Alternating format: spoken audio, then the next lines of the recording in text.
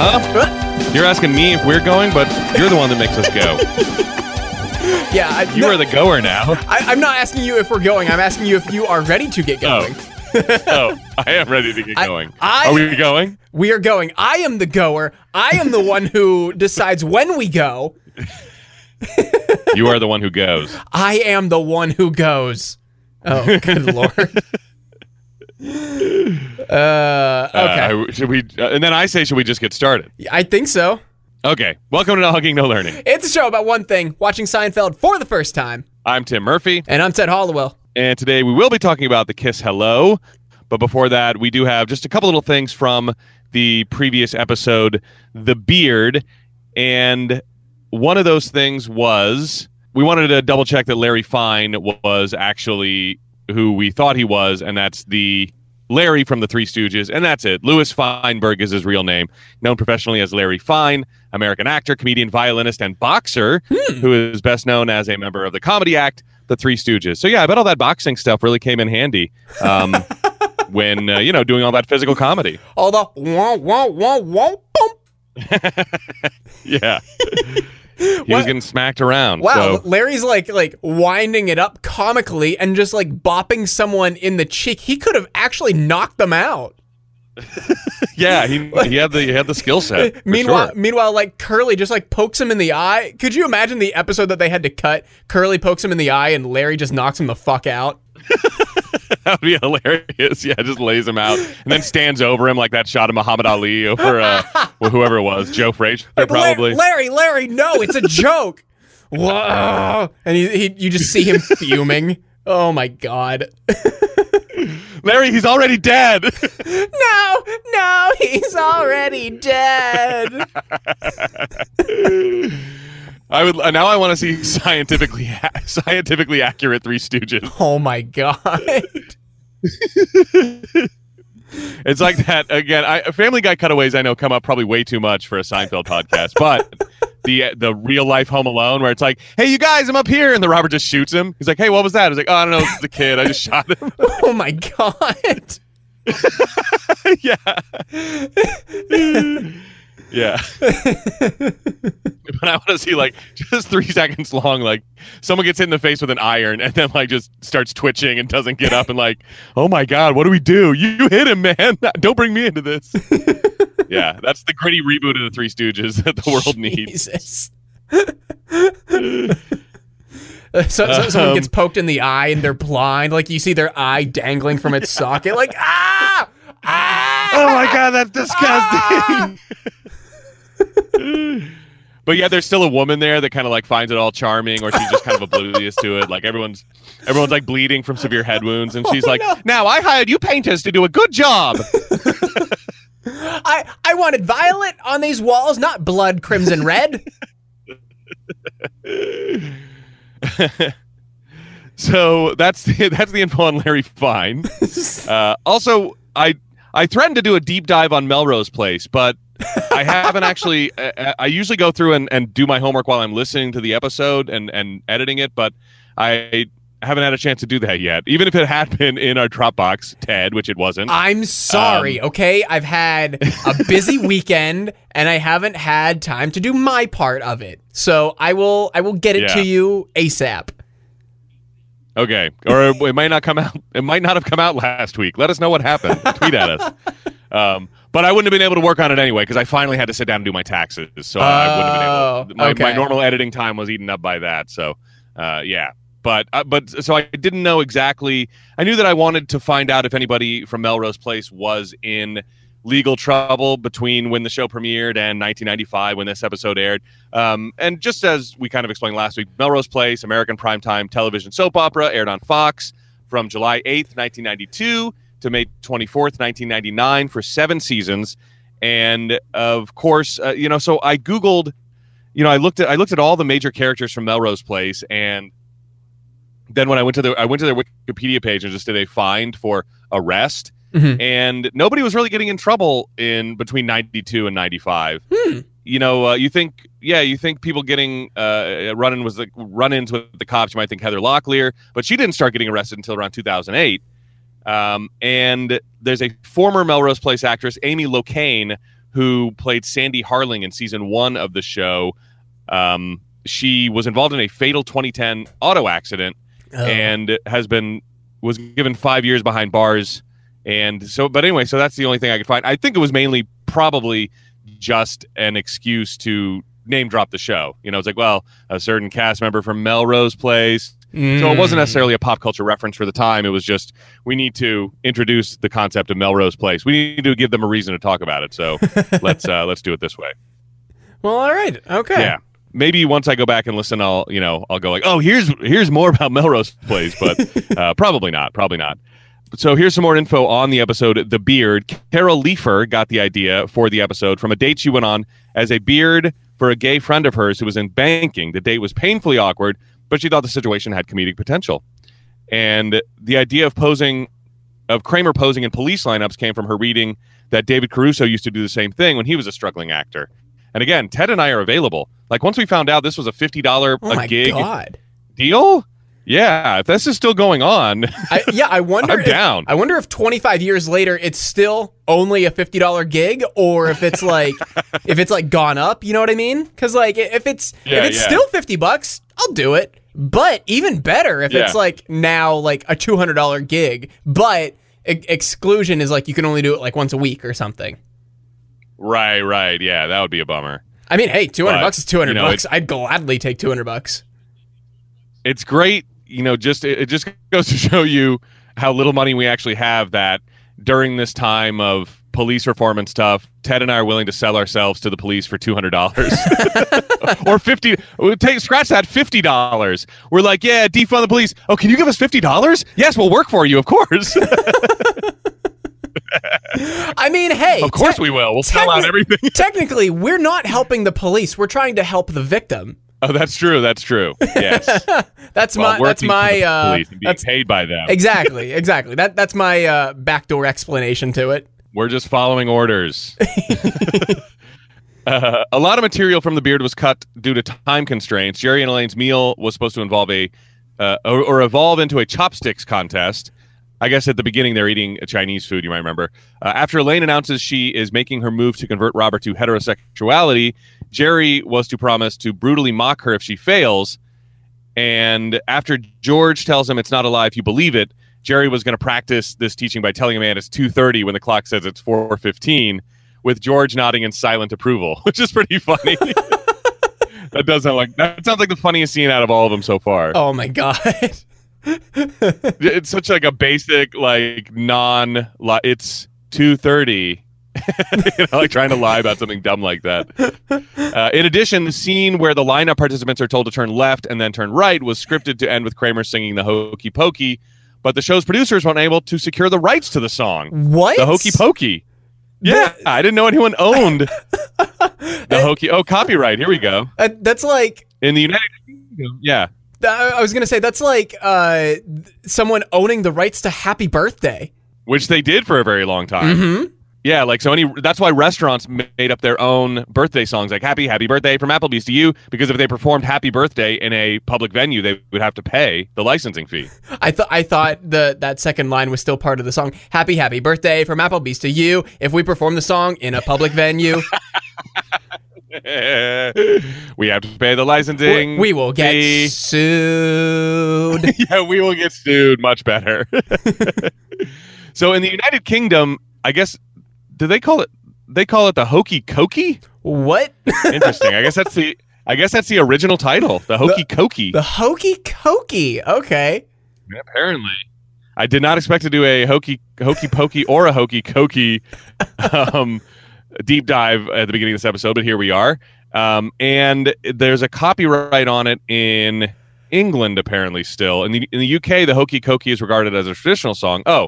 And is therefore free of copyright restrictions. In the U.S., Sony ATV Music Publishing controls 100% of the publishing rights to the Hokey Pokey. Wow. That is crazy. Oh, my God. Wow. So you want to do the Hokey Pokey, you got to pay up to Sony. Yeah, that's pretty crazy. And the source on that is the obituary for Robert Dagan, who had a hand in the Hokey Pokey, died at 104 in 2009. And I'm trying to find out more... All right, I'm done with the Hokey Cokey. So I would have done more if I discovered this earlier, but I didn't. So all right, I think that's all of the trivia and homework and stuff that I have from the Beard. All right, any other like newsworthy bits? I don't think so. All right, I did want to mention we did get a really cool shout out this week on "But I Don't Want to Be a Secondary Character." It's an Australian Seinfeld podcast that, I mean, as I'm sure you can guess by the title, focuses on only the secondary characters in each episode. They kind of do like random episodes each week, and one of their episodes from, I think, 2, maybe 3 weeks ago at this point, was about the visa from season 4, talking about Babu Bhatt getting deported. And they talked about us like at the beginning, like in the middle, and at the end. So we got a couple good plugs from them. But I want I'm gonna have to check that out. Yeah, I want to give a shout out to those guys because they're pretty cool. They run a good show too. So check out. But I don't want to be a secondary character if you're into that. And if you guys are listening, if you guys are told that we gave you a shout out back, and you want some No Hugging, No Learning stickers as well, just let me know. I'll send them to you. Would these be the first Australian stickers? Yes, I think so. Wow.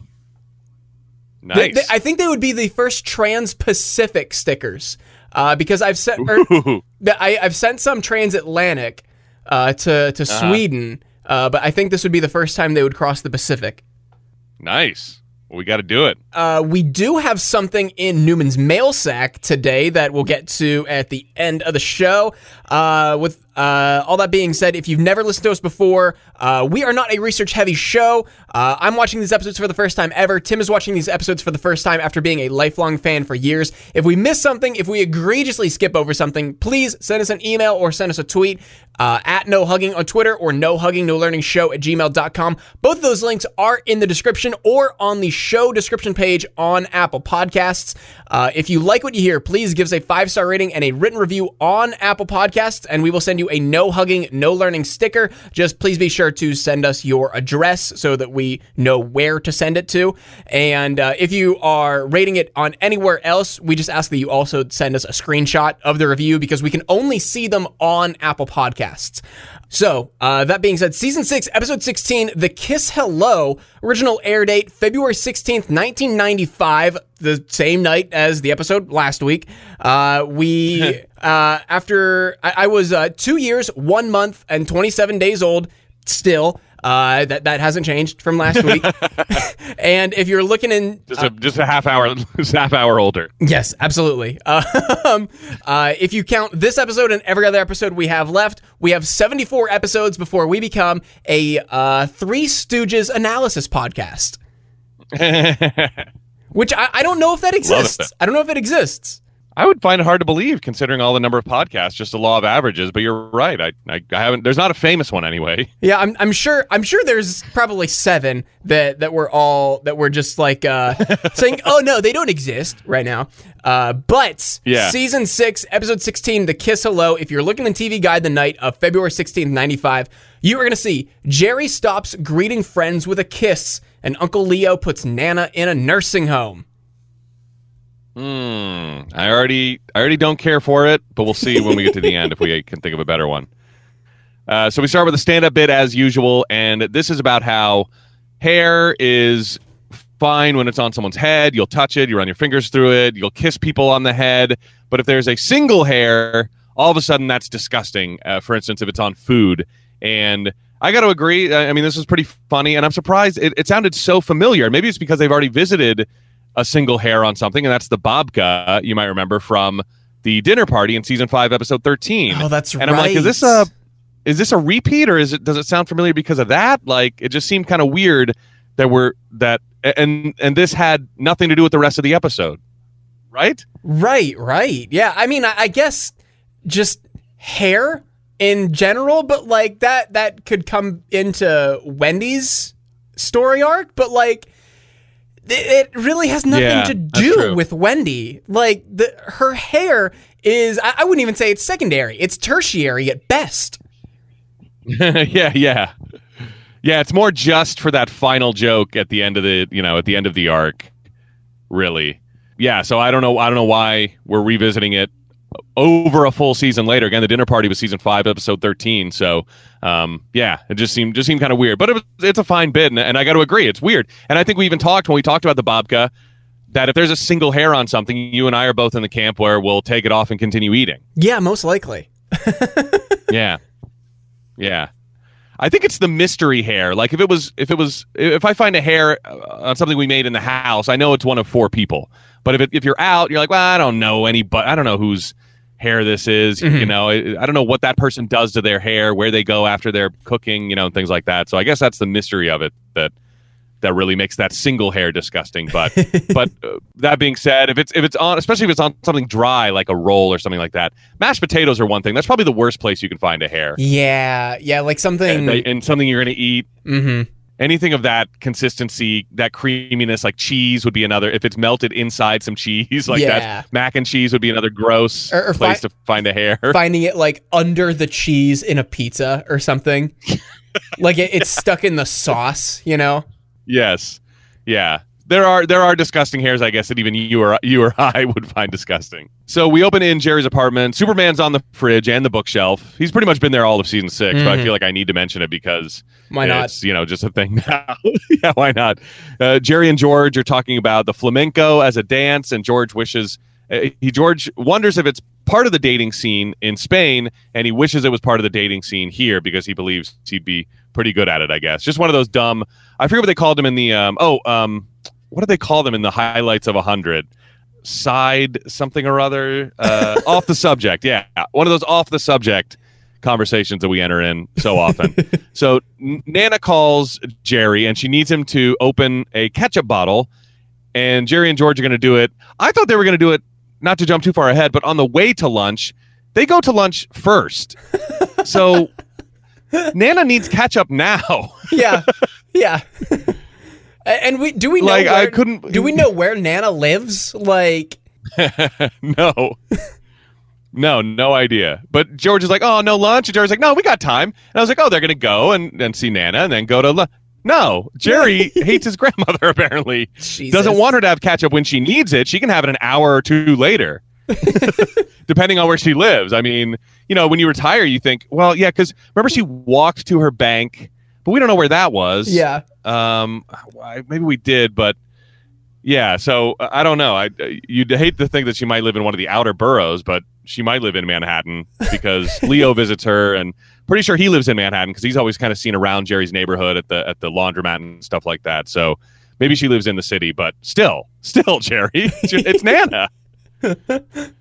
George says, why do they still have a bottle like that? Once again, George, way ahead of his time. I mean, if he had just applied a little bit of effort, he could have been the guy that invented the ketchup bottle that we still use today. He's like, why do they put ketchup? Well, he says in a tube, and Jerry goes like, toothpaste? Mm-hmm.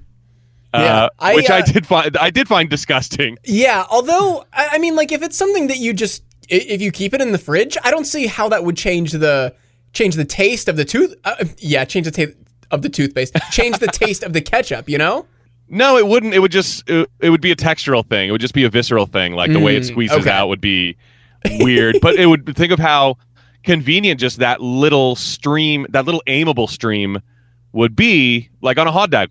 On a hot dog, for instance, you get a nice cylinder of ketchup right where you want it. But, we do have George, out on the street, they continue this conversation, and George is talking about squeeze ketchup. We have squeeze mustard. I've never seen squeeze ketchup. Well, we do have a better system now. I mean, George is on top of it. That's true.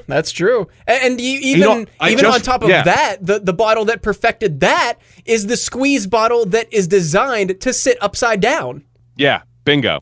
So it squeezes right out of the bottom, and in theory, all of the water should be on top, but I still find that first squirt is a lot of water. Is that what you find with your squeeze ketchup? Not my ketchup. My mustard is more like that. Like I'll open up my mustard. Yeah. I'll open up my mustard and I'll squeeze it, and like I'll squeeze it for like the entire length of a hot dog and not get anything but mustard juice. And I'm like, great, this is gonna be tasty. Yeah, you still got to shake the ketchup, and you still got to shake the mustard. Are you talking about the mustard that is upside down as well, or are you talking about the French's that still hasn't flipped? I'm talking about the French's that still hasn't flipped. Yeah. Yeah, you're going to get water on top of that. Well, definitely, I will shake it, though, is the thing. I'll shake it, and it's still like, oh, yeah, here's your juice, you idiot. Ugh, yuck. But I just read something last week. I don't know what year it was, but the guy that invented that upside-down squeeze ketchup bottle sold his idea to Heinz for like $13 million or something. Really? Holy That could have been George. Yeah, geez. That could have been George. I don't know how you convince a company, like, how do you... Like, there must be some contract, like intellectual property contract written up where it's like, all right, I can't tell you the idea yet because then you'll just do it.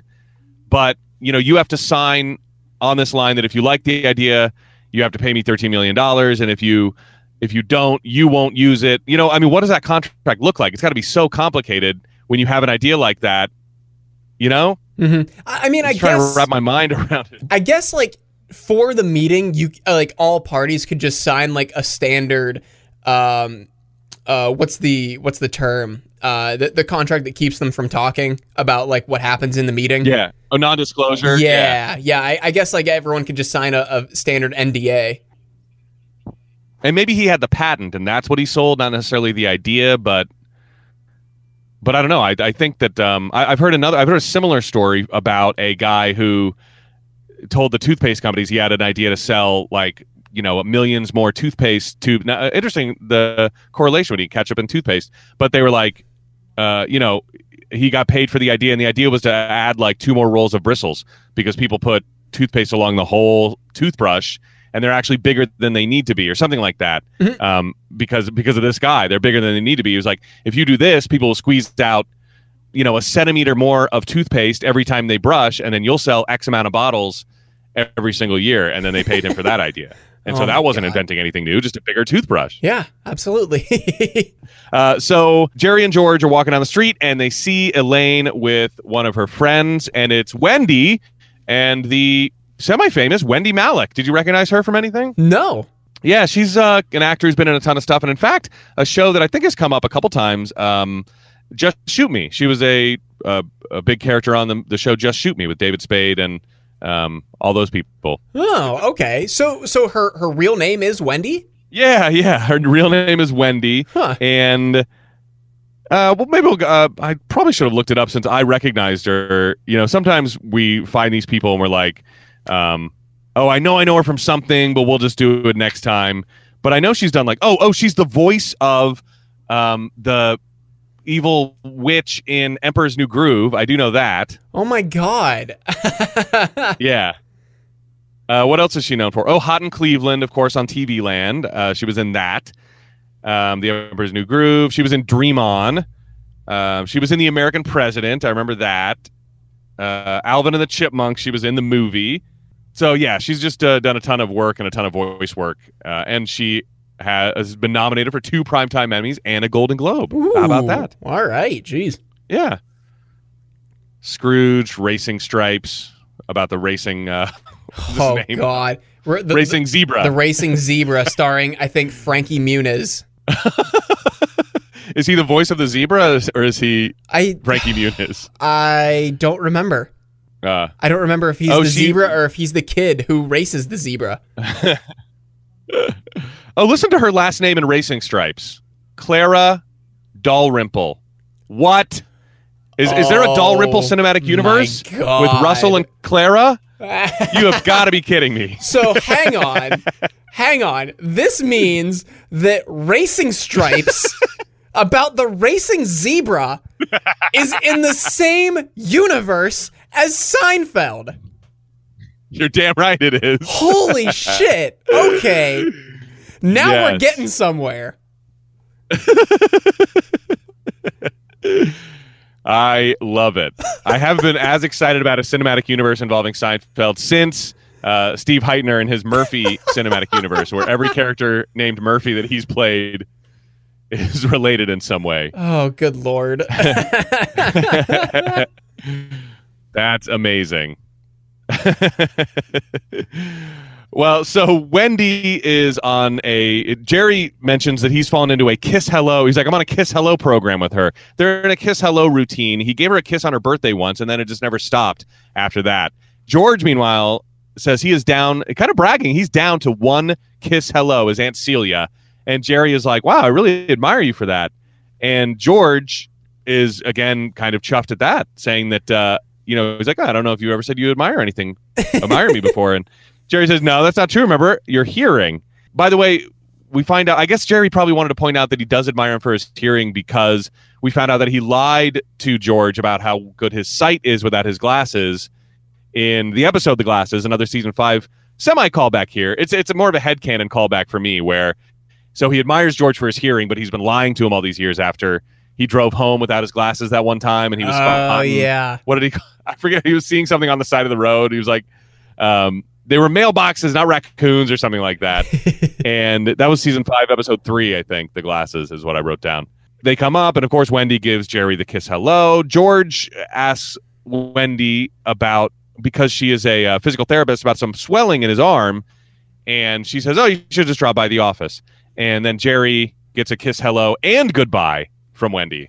Yeah, and okay, so while since we're introduced to the topic of the episode, do you know, was this a common thing? I've never heard of like a kiss hello, like just between like people who are casual friends. Like I've heard of like distant family members or like your grandma or something. We see Jerry gives a kiss hello to his Nana in a little bit, but like I've never heard of like, oh yeah, we met at a party and we kiss hello, or like as we see later on in the episode, like a kiss hello to your neighbors.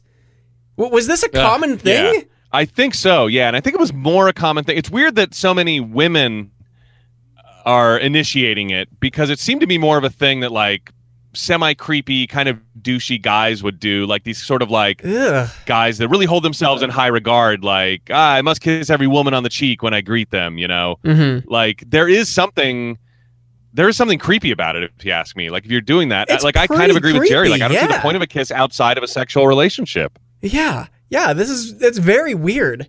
Yeah, with someone like that, with a friend. Yeah, I don't. You know, think, I mean, it's if there's been another thing that we've covered in our show that's been so universally accepted that I've never known about, please tell me, because like I don't know. I don't know if I've ever seen like the kiss hello in real life, but everyone in this episode is like, oh yeah, obviously it's a thing. It's a thing that you do out of respect. I'm like, I've literally never kissed someone on the cheek that hasn't been a family member. Yeah, I never got where you get the, I'll just say confidence, I guess, to like kiss somebody on the cheek that is just a friend of yours, especially like, I don't know, the wife of your friend or whatever, you know? I mean, like that happens. Yeah. I don't know. It's weird. Yeah. I wish I could explain it. If someone wants to talk kiss hello with us, please, send us a letter to Newman's mail sack or tweet at us or something, like explain yourself.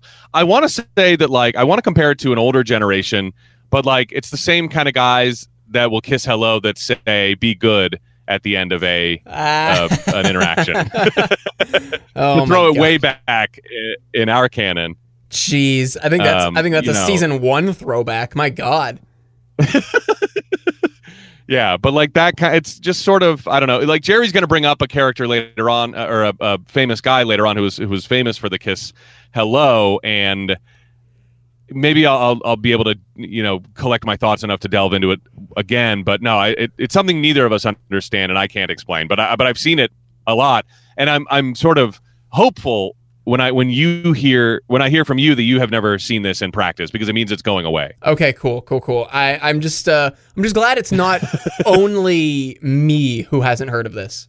Yeah, I've at least seen it. I've never experienced it. That's the other thing. I don't think I've gotten a kiss hello, but I know about it, but it's going away, which is good. Well, and I think it has to do with, because again, I put it more on guys. Like I can't believe all the women that want to kiss hello in this, because I think of it more of a guy on woman thing. And I think what's put a stop to it is like women finally getting a voice to be saying like, I do not consent, It's like consent became a thing even with the kiss hello, It's like you can't just assume that that's something we're going to do now. Over at Monk's, Elaine is mad at George for asking Wendy for advice on his arm outside of the office. And George goes off on a rant about how, why can't you ask anybody about what they do when they're outside of the office? Like there's some delicate genius that can only work inside the confines of the office, which I thought was pretty funny. And I got to agree with him. Yeah. George has got a point here. Yeah. I mean, work is work, and you want to get paid for doing what you do, but also it's what you'd spend 90% of your time doing, so you might as well talk about it outside of the office. The delicate genius. I love how he kept coming back to that. Jerry says, no more kiss hello. He says, that was my last kiss hello. And again, he says, no point in it. I don't see the point of a kiss outside a sexual relationship. And then they also bring up Wendy's hairdo, and Jerry's mentions it's something out of a high school yearbook, which is pretty funny. It is like a very 50s style, big bouffant, flip out hairdo. Yeah. It's really weird, even in 95, for someone to be sporting that. I mean, well before, Amy Winehouse, made that kind of haircut. And Vogue again in New York City. And we, I don't know if you caught this, we get like the weird, foreshadowing statement from Jerry to kind of, take a look at modern times. He's like, I'm not a fan of all the handshaking either, but one step at a time. Yeah. Exactly. That's probably going away forever. Although I got to admit, I am such a slave to muscle memory and just social anxiety that I've shaken at least 2 or 3 people's hands. Really? In the last month. Yeah. I know. Because if a hand is put out, I will shake it, because the awkwardness of having to say, oh, we're not really supposed to be shaking hands, or I don't want to shake hands because of the thing, it insinuates the other person is dirty for, in some, at least that's in my head. It insinuates the other person is sick and will get me sick. But in reality, it's just you're not supposed to be doing it right now, but I'd rather just shake their hand and sanitize like mad 5 minutes later than got it. Okay.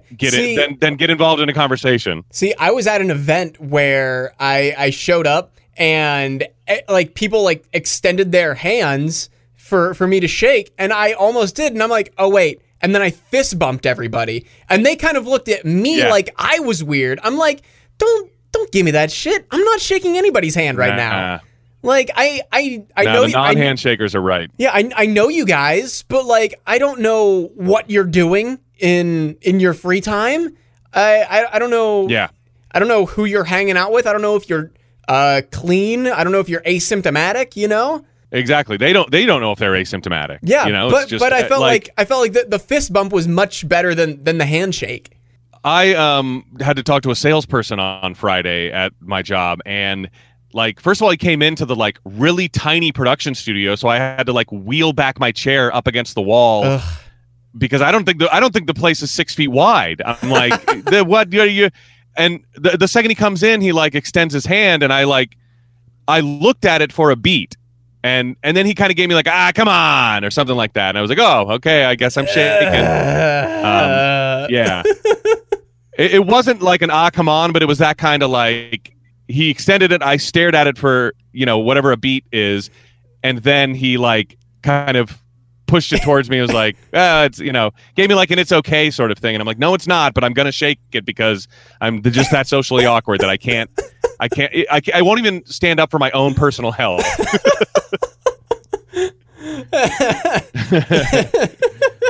To you, the person that is visiting several businesses in a day. Yeah, absolutely. Well, ideally, I know there's a couple people like that up here that go out with the disguise of visiting several businesses in a day, and then they just go and hang out at a coffee shop all day long. Well, that's the salesperson's way. I mean, I can't tell you how many salespeople I run into at Target after I leave around noon, and I'm walking around doing some grocery shopping, and I'm like, oh, good Lord. Oh, hi.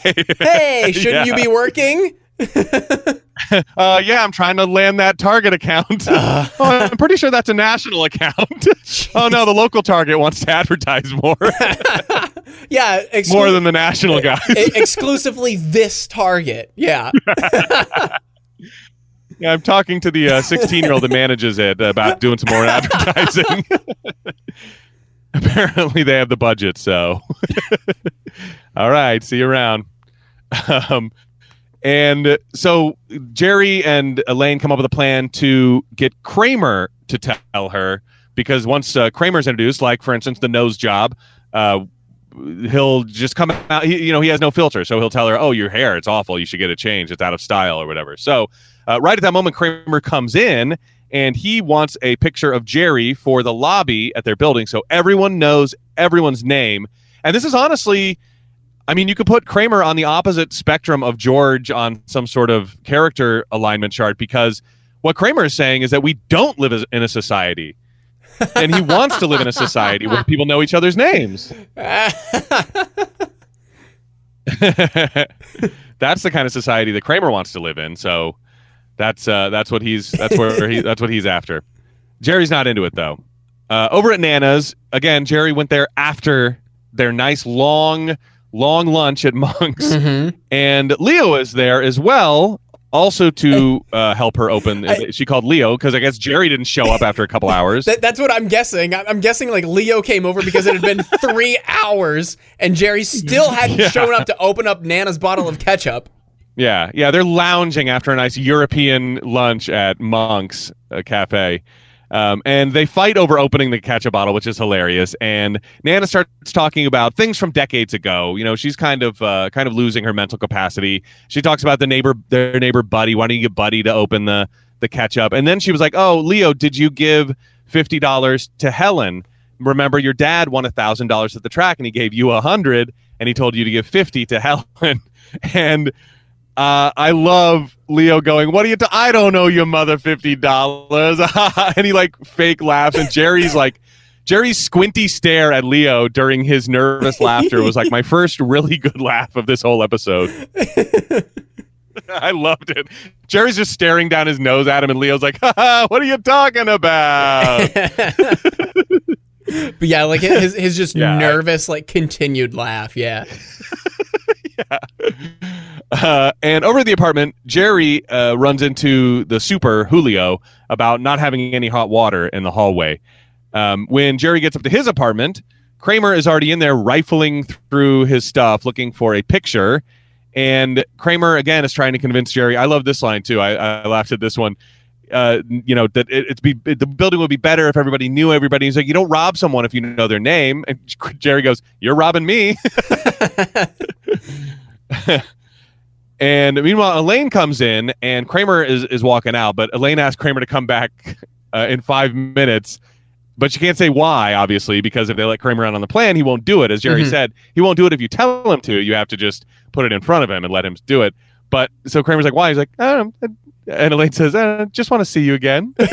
And Kramer is like, really, he's into it. He really takes that compliment to heart. Which I'm wondering, like, why wouldn't Elaine just say, "I've got a friend coming over that I want you to meet"? Like, would he not be as forward? Like, it's not telling him the plan, but yeah, it still gets him over to meet Wendy. Yeah, but you don't know why. That insinuates, there's going to be some kind of hookup situation. So he might be a different, he might be date Kramer. He might be date Kramer. Might be a different Kramer. Yeah, you're right. Yeah. You want to go into as little information as possible, it seems like. And Jerry's mom calls, and Jerry sort of recounts the story about the dad winning money at the track. "Do you remember this, Mom?" And, tells her that Leo owes her $50 from that. Over at Del Boca Vista, the retirement community where the Seinfelds live, Morty is calculating interest in various situations over 53 years for that $50 and finds out, I guess in just a regular old savings account with a conservative interest rate, it would still be worth $663.45. God. And then he goes on about like a T-bill, like a 10-year T-bill and stuff like that. And he says that Leo is not getting away with this. Has it been addressed that they do live in Del Boca Vista yet? Has that name been thrown around? That I don't know. This looked like a kind of a different setup than we've seen before. I didn't really recognize this room, I don't think. Yeah, I don't think it's ever been mentioned, at least yet, that they live in Del Boca Vista. I could be wrong. Yeah. I could be wrong. Was it the same kitchen set, just a different angle that we've seen? We've seen that wide angle where the kitchen's over here, and then the front door, and then more hallways and stuff. I think it's the same set, but and please, anybody listening to this that knows like the origins of the name Del Boca Vista, correct me. I don't think it's been mentioned up to and encompassing this episode. Yeah, I don't think it has either. The only thing that I can think that might have happened is we saw like a sign, in like an establishing shot, but even that I can't say for sure. Yeah, I'm honestly not sure. Might have to dig into that and see when the name is first mentioned. Over in Jerry's apartment, Wendy buzzes up, and Jerry is looking forward to his first no kiss hello, and he also references that, again, more about his problem with the kiss hello, which Elaine doesn't understand why he doesn't like it. So it's interesting that we're hearing at least the other side of the argument there, that it's not a big deal. But he hates the obligation, too. It's like, you have to do it every time. But I love this. I laughed at this, too. Now, if I could touch a breast as part of a kiss hello, then I would see some value. and then Elaine just like throwing Jerry under the bus. She's like, how about an intercourse hello? Yeah. And I love this. Well, Elaine, now you're being ridiculous. Good Lord. But I agree. It's got to go one direction or the other. Like no kiss, or it's got to be completely, the other direction. Now, if I could touch a breast, then I would see some value. So Wendy comes in, and the way Jerry gives her the slip is he has his head in the fridge, and he's looking for, he's not looking for anything. He just pretends. And she's like standing there waiting for the kiss hello.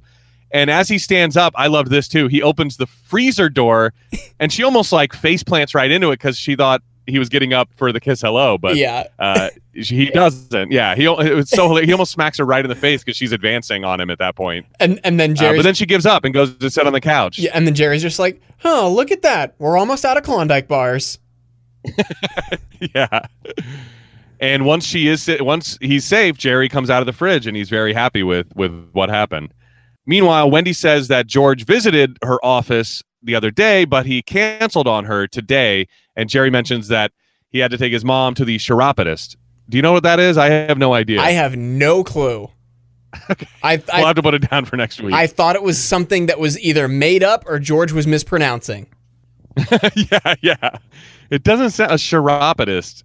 I don't know. It sounds like somebody who works on Sherpas only. I guess that'd be a Sherpologist. Sherpadologist? Sherpatologist. Chiropodist and a Sherpatologist. So Kramer comes in, and he snaps a sneaky snapshot Polaroid of Jerry right as he turns around. And Jerry says, fine. He relents. Fine. Put the picture up. And meanwhile, Kramer gets a look at Wendy, and he is shocked. And we're like, oh, here it goes. And everyone's like, yes, this is it. It's going to happen. He's shocked at first, but then he loves it. He was like, oh, my gosh, you'd be a damn fool to change that hair, when she says she was thinking about how it's time for a change. And he does a hilarious picture gag where he holds up the Polaroid to her, and it doesn't quite work. And then he puts it in front of his face, and the flash goes off in his face. It's pretty funny. This just makes me think, like, if Kramer was a gun owner, he would be the type of person that accidentally shoots himself in the face. Yes, he'd be dead already. Oh, yeah. He wouldn't have made it. He would have been dead a long time ago. So in Wendy's car later, Wendy is asking about Kramer, and Elaine's like, why you want to go out with him? And Wendy's like, well, what, is there anything wrong with him? And Elaine shorts out. This was perfect. This was so good. Elaine just zones out. And Wendy's like, Elaine? And Elaine's just like, I'm just thinking about the question. I'm thinking about the question. That is a loaded question when it comes to Kramer. Is there any... You have to examine, every... is there anything wrong with him?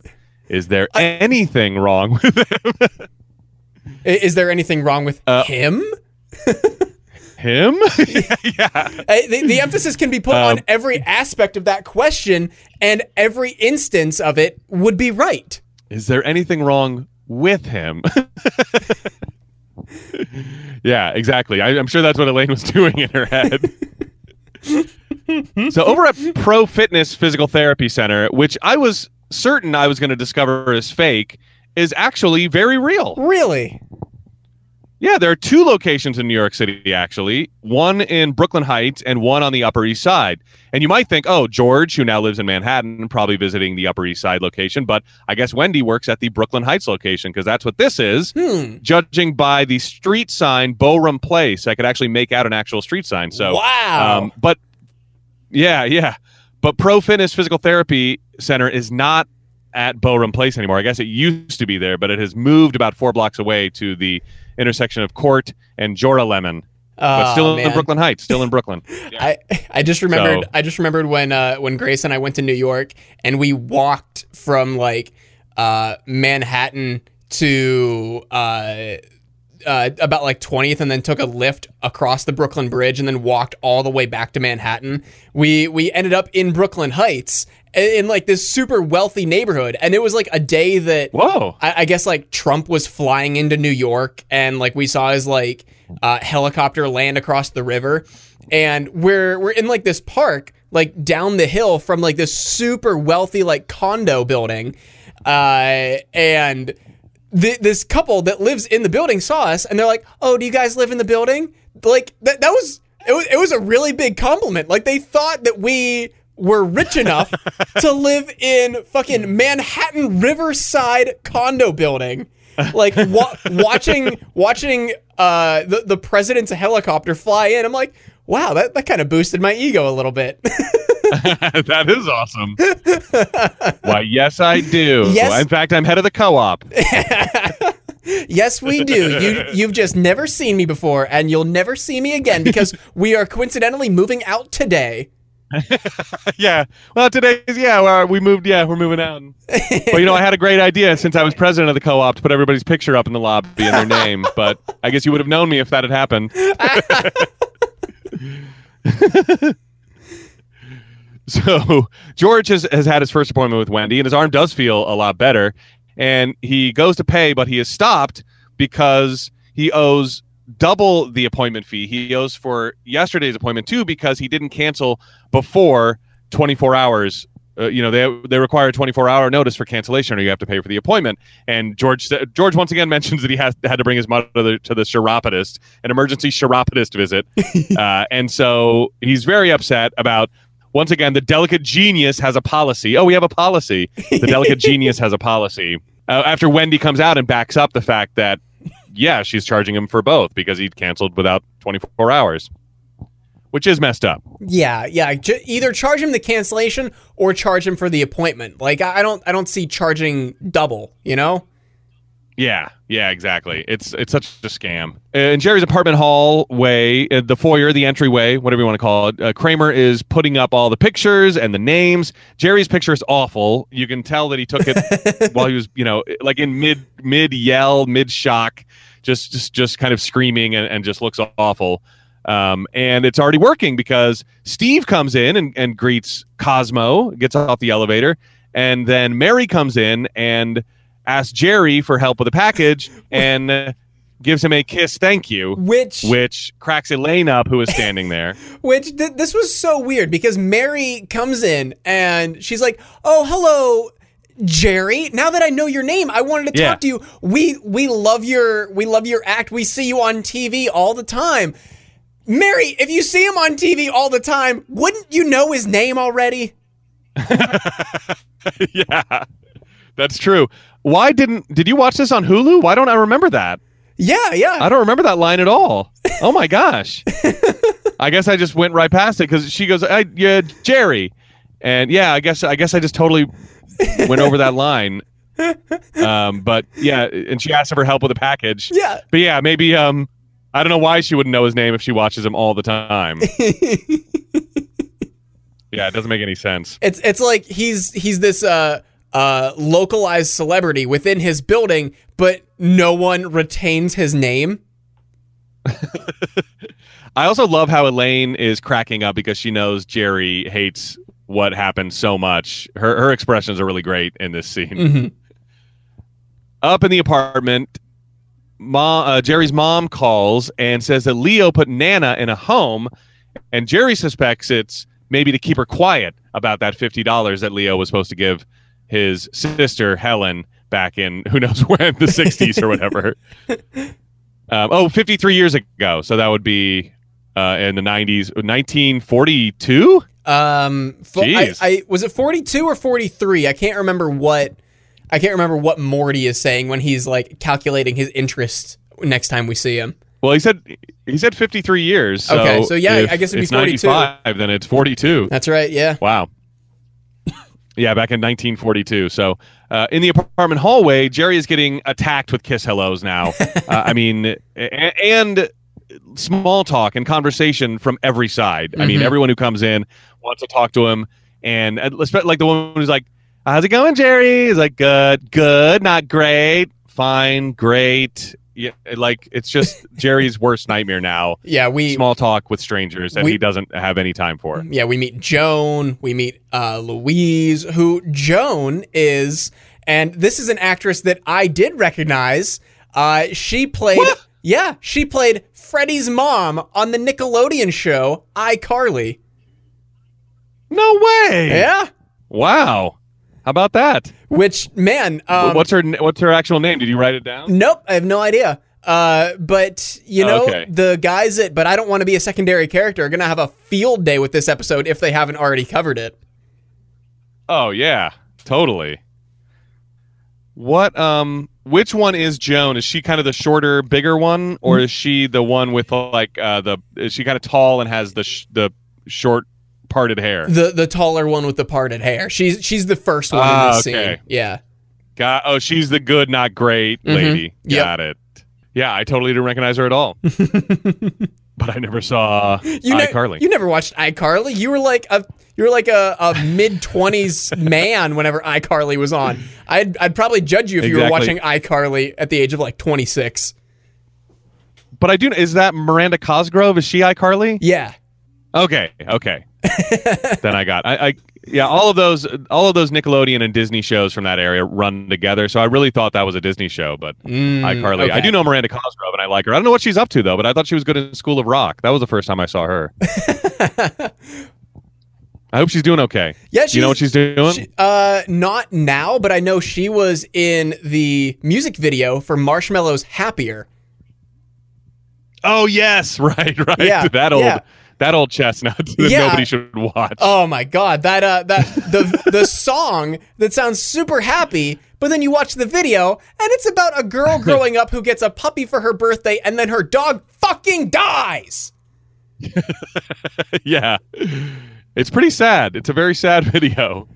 Oh my god, it was awful. It's awful.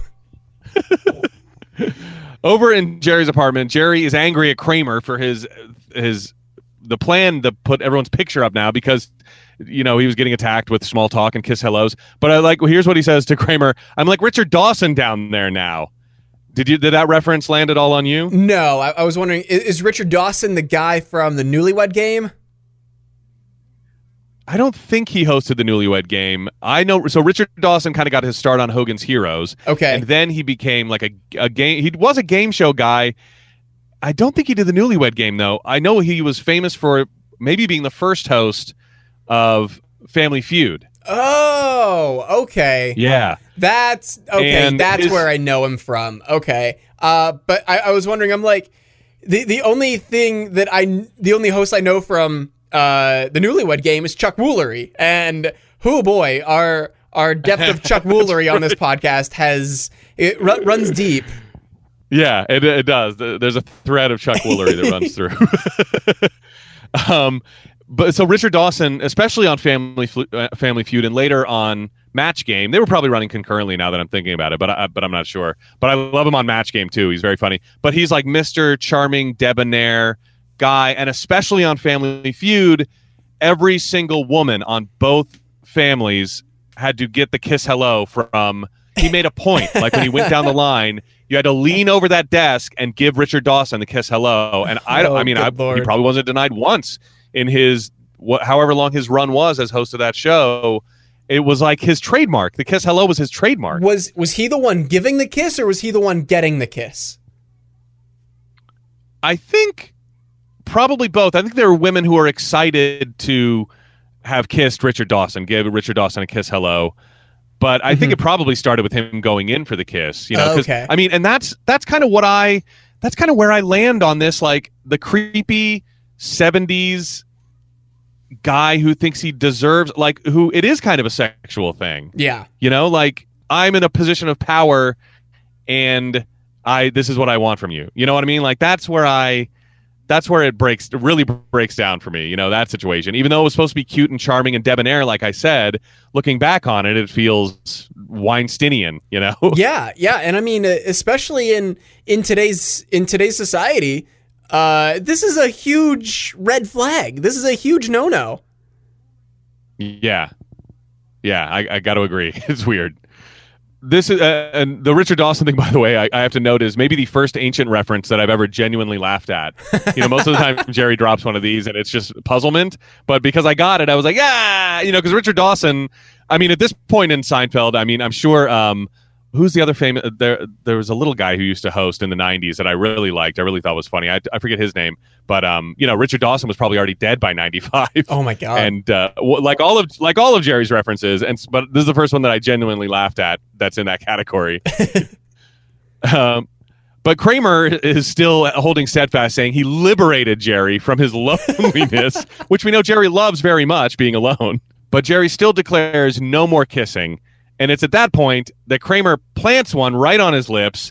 At the very second that George opens the door, and they all look at each other, and George just sort of slowly backs out and closes the door. This might, if I can find this in GIF form, it might replace Homer backing through the hedges for me. Really? I might start using this instead of, yeah. I'm sure the GIF exists. Just to find... Just for something new, you know? Just for some variety. Just to switch it up. Yeah, and uniqueness, you know? Everyone's going to be like, oh, everyone uses Homer in the hedges, but no one... Which, by the way, did you read that, I don't know if you were... That's the only thing that really offended me out of the... Because, you know, millennials are getting dragged on TikTok and Twitter by Generation Z. Did you see any of those? Yeah, I did. Well, the only one that really offended me was, why do millennials, send GIFs so much? Why do they communicate only in GIFs? And I was like, I didn't know that was uncool. Oh, no. Great. I used to be with it. And now what's it is scary, or whatever that great quote. I'm like, I didn't know. Like, my Twitter feed is 99% reaction GIFs. Oh, no. I have felt like, especially in the past couple of months, I feel like, I feel like I'm the only person who uses GIFs in our friend group. But especially like whenever it's someone's birthday, I always make it a point to send an ironic Minions happy birthday GIF. Always. That's I mean, there's not a more millennial sentence on the planet right now. I hope at this point, that's become part of my brand, is that whenever it's your birthday in our friend group, that you get a Minions happy birthday GIF. Mine is Wednesday, Ted. I don't know if I've ever gotten one from you, so oh god, I don't know if that's a new thing within the last year, but now I better get my do you text it or you put it on Facebook or what? Well, it's typically just been a thing like in our group chat, like with Grace, myself, and our immediate friends. But you know, I will hook you up with the Minions birthday GIF. Yes, because there's Sweet. a few. And I think we should offer that. There's a few of them. I think we should offer that on Twitter too. Tweet at Ted if it's your birthday, and he'll tweet back add no hugging, and then he'll tweet back the Minions birthday gift for you. But I mean, like I said, I don't think there's a more millennial sentence than, on people's birthday, I make it a point to send an ironic Minions gift. Because you're solidly a millennial. I mean, you're not in any part of, you're not in like a Gen Z. No, but chasm, are you? Like, I'm much closer to Gen Z than you are. Well, yeah, definitely. But you're also like, what are young? How old are young millennials? Are you considered the lower end? About that, I would say the oldest Gen Z is probably like 24, like 22 to 24, and I'm 27 right now. So I would say like 25, like 25, 26, around there are the youngest millennials right now. Yeah. And I'm definitely on the upper end of the millennial. I've always, I think I'm like, they created that Zennial category with an X, which is like the end of Gen X, the beginning of millennials. So, but I've always identified more with millennials. And now, especially after reading how to viciously mock a millennial by Gen Z. I'm like, yeah, this is all me. This is all me. But I had no idea it was like uncool to send GIFs. I thought, and you know why? Why I like them is because just like with all technology, like I had a analog childhood and a digital adolescent and adulthood. Yeah. And so when GIFs came out, that was amazing. Like, here's a 3-second movie of a movie that I like or whatever that also it's exactly how I'm feeling right now. You know, like that escalated quickly. That's how I feel. And I like that movie. And I want that little 3-second clip of Ron Burgundy saying that escalated quickly. It's almost and it's like, still, it's almost like if you don't know, like the specific dividing line between generations, at least between millennials and zennials, or not zennials, Zoomers. I don't know if you've ever heard that term. Like Gen Z is just being called Zoomers, but what kind of defines Gen Z is like people who have never known a day of their life without the internet. Yeah. And the internet didn't come along for me until freshman year, I would say, of high school. Yeah. I mean, I definitely remember a time before we had dial-up internet, so I can't call myself Gen Z for that exact reason. But you do like GIFs, but you kind of use them ironically. Yes, I do like GIFs, but I was practicing a TikTok dance earlier today. Yeah. And that's one thing. I have no interest in TikTok, mainly because I know I would probably suck at it, and like I wouldn't do anything good or interesting. And I already do that on all social media. I don't need to suck on another social media. It would just be total, especially one where I might get made fun of by someone who's like 18. It would just be total cringe material. Yeah. Maybe that could be my brand. Yes. Just cringe. #cringe. But I'd be like, no, I'm ironically cringing. It's ironic cringe. I'm doing it on purpose.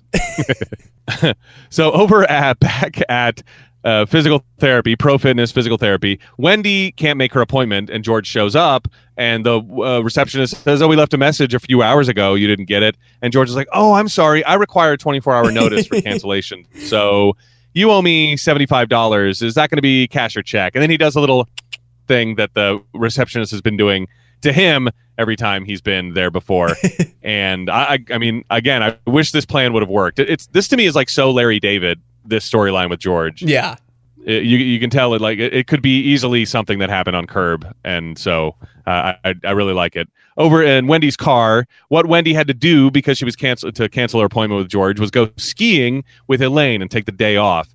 And she drops Elaine off 3 blocks away from her apartment so that she doesn't have to have an inconvenient trip home because there's so many one-way streets and you got to go around the park and this. And so it's just easier if you get out now, and that way I can make the turn and just go home. Yeah, because it would be more convenient for her. Yeah, more convenient for Wendy's car ride home. And cut to Elaine struggling to carry her boots and her poles and her skis and her bags and all of her ski equipment up the Manhattan street. Out on the street the next day, Elaine and Jerry are talking about Wendy, and Elaine's explaining that she dropped her. You know, she had driven her, whatever it was, 120 miles, and then all of a sudden decided the trip was over. Yeah. And Elaine thinks she pinched a nerve carrying all of her crap, so she's going to go see her about that.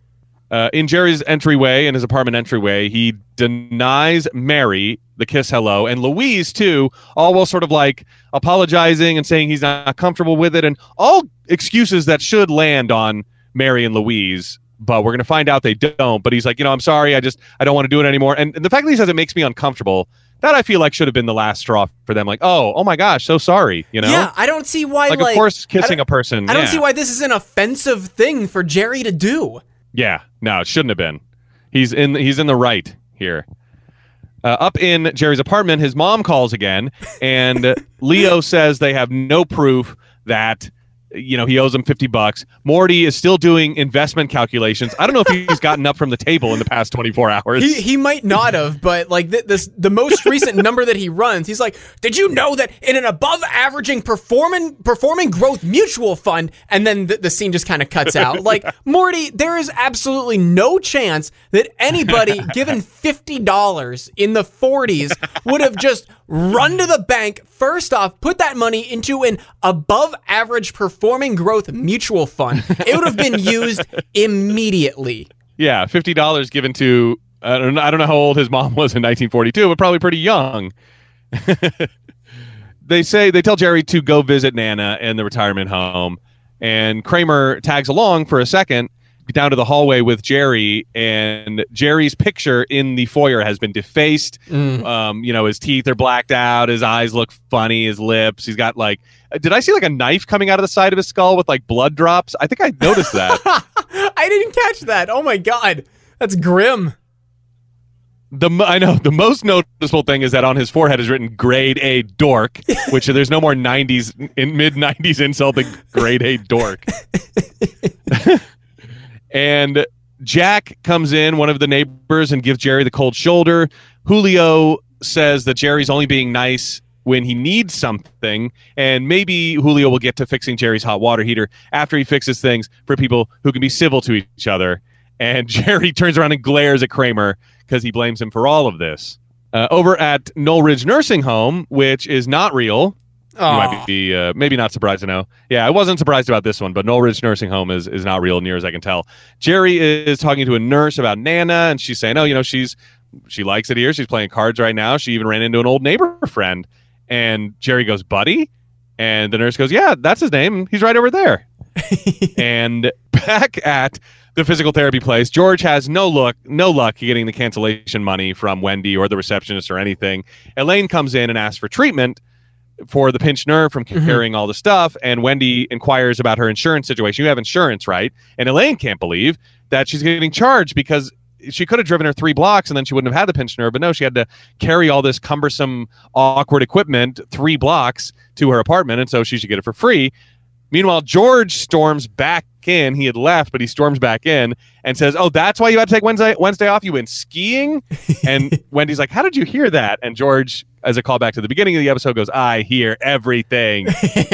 And Wendy kicks them both out, at which point Elaine decides to tell her how out of style and awful her hairdo is, which the receptionist confirms. And I love when Elaine starts winding up and turns around and is like, "Oh, by the way," you can see George is so giddy that someone's about to tell off Wendy, so giddy that it's almost like when he gave Jerry the okay to tell John Lovitz that he knew he found out that George told him he didn't have cancer. He's like, he's so giddy that there's someone's about to get insulted or something. Gary's like, "You didn't, I did." I did, yeah. But I mean, you get when Elaine is winding up, George is like, "Oh, this is gonna be great. I get to see someone publicly humiliated." I think that's something that he's excited about seeing. Oh man. Yeah. Over at Knoll Ridge again, Jerry is talking to Buddy, who confirms the story about the $1,000 track win and the $100 that 50 of which is supposed to go to Helen. So Leo is busted, and he shows up, and Jerry tells him as much. In the apartment hallway, Jerry is now ignored by everyone, and Mary gets to a boiling point where she tells him to just move out of the building. Jeez. Wow. Nobody wants you here, I think she says. Yeah. She's like, "Nobody wants him here. Why don't you just get out of this building?" Like, Jesus. Because he didn't want to kiss you guys on the cheek? Like, good Lord. That's got to be difficult to hear, even for somebody who doesn't like people like Jerry Seinfeld. Like, nobody wants you here. That's like, that cuts deep. Oh, God.